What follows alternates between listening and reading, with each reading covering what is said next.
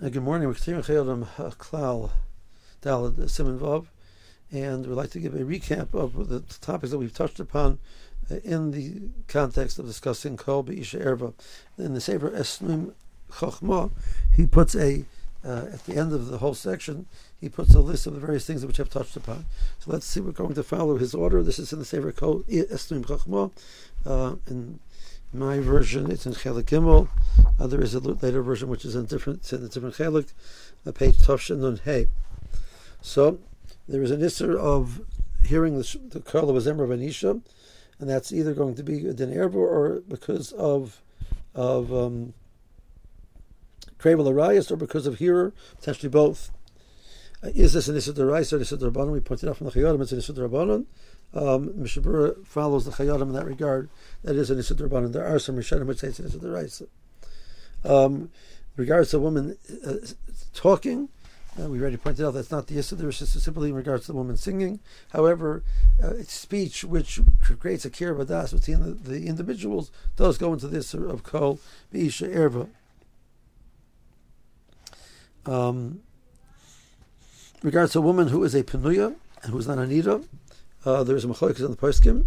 Mishabura's psak on that was that to be mekel. The Mishabura, the Ramosha and the Tshuva said that as well. Ramosha pointed out, however, people who are machmer on these inyonim, it's appropriate to do so.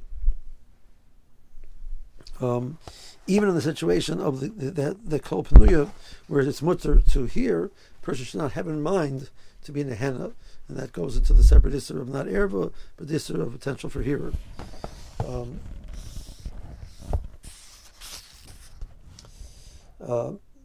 The Ramosha adds a point. There's a new point over here that the issur of being the henna is referring to being the henna, the fact that it's a female voice. A person just happens to enjoy the words or something that's not what the issur Mishnah was referring to.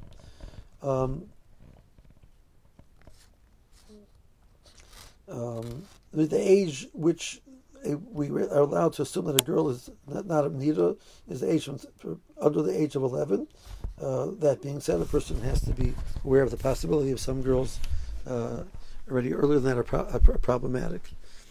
If a woman is, we touched on the idea of a woman which is not familiar to the person can't see the singer, doesn't see who's singing, and is not familiar with that voice. Ravad Yosef was makel on it. There are many oyster which hold that it's osir, and the through the Shulchan Aruch do not differentiate, assuming that therefore that they're going to be being machmer in that regard. In regards to hearing it through some type of digitization, some act of hearing it through a microphone, etc., or recording, the Biyomer is makel if a person is not familiar with the woman. It means he's not seeing what she looks like. And we said there is maybe more malkum to be makel, that it's not considered the kol of a person, it's considered the kol of a machine. And therefore this kol would not necessarily apply. But a person shouldn't be makel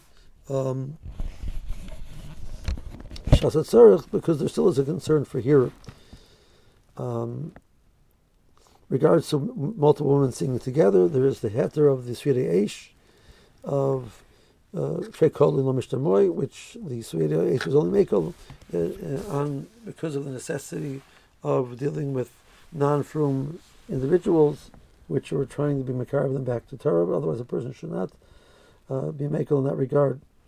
Regards to having guests present when the family is singing together, there's more welcome to be makel. A husband, regards to her husband hearing his wife who's in nida, there is a debate in that regard. The Pesach Shuvah is machmer. Ramosha suggests one should be machmer in that regard, unless a person has a specific reason otherwise. Regards to singing together, we said even if what's allowed to hear, singing together is more problematic. We did point out the issur is divrei Torah and divrei Tefilos, so arguably Zmiras are not considered divrei Torah or divrei Tefilos. We might differentiate between the Zmiras, which are psukim based, or actual psukim, as opposed to just Zmiras which individuals composed. Okay, that the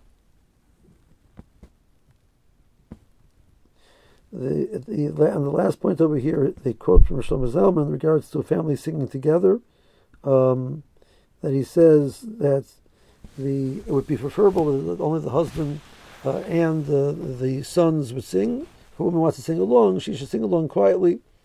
In a situation where a woman is Anita, it's more problematic. That the Yabia Omer, however, is makel on it. People find Yabia Omer, they have what to rely on, but he feels it's a comfort. It's a valid kula. But again, that's the situation of the family. When other individuals are there, that's going to be more machmer, even though it's innocent rabbanon. It's still appropriate to be machmer. If there's a need, one can be samech on the opinion of the Yabia Omer to be makel. I think that with that we've covered the topic of Kol B'Yisherva. We will go on to a new topic in the coming shir. Meanwhile, have a good day.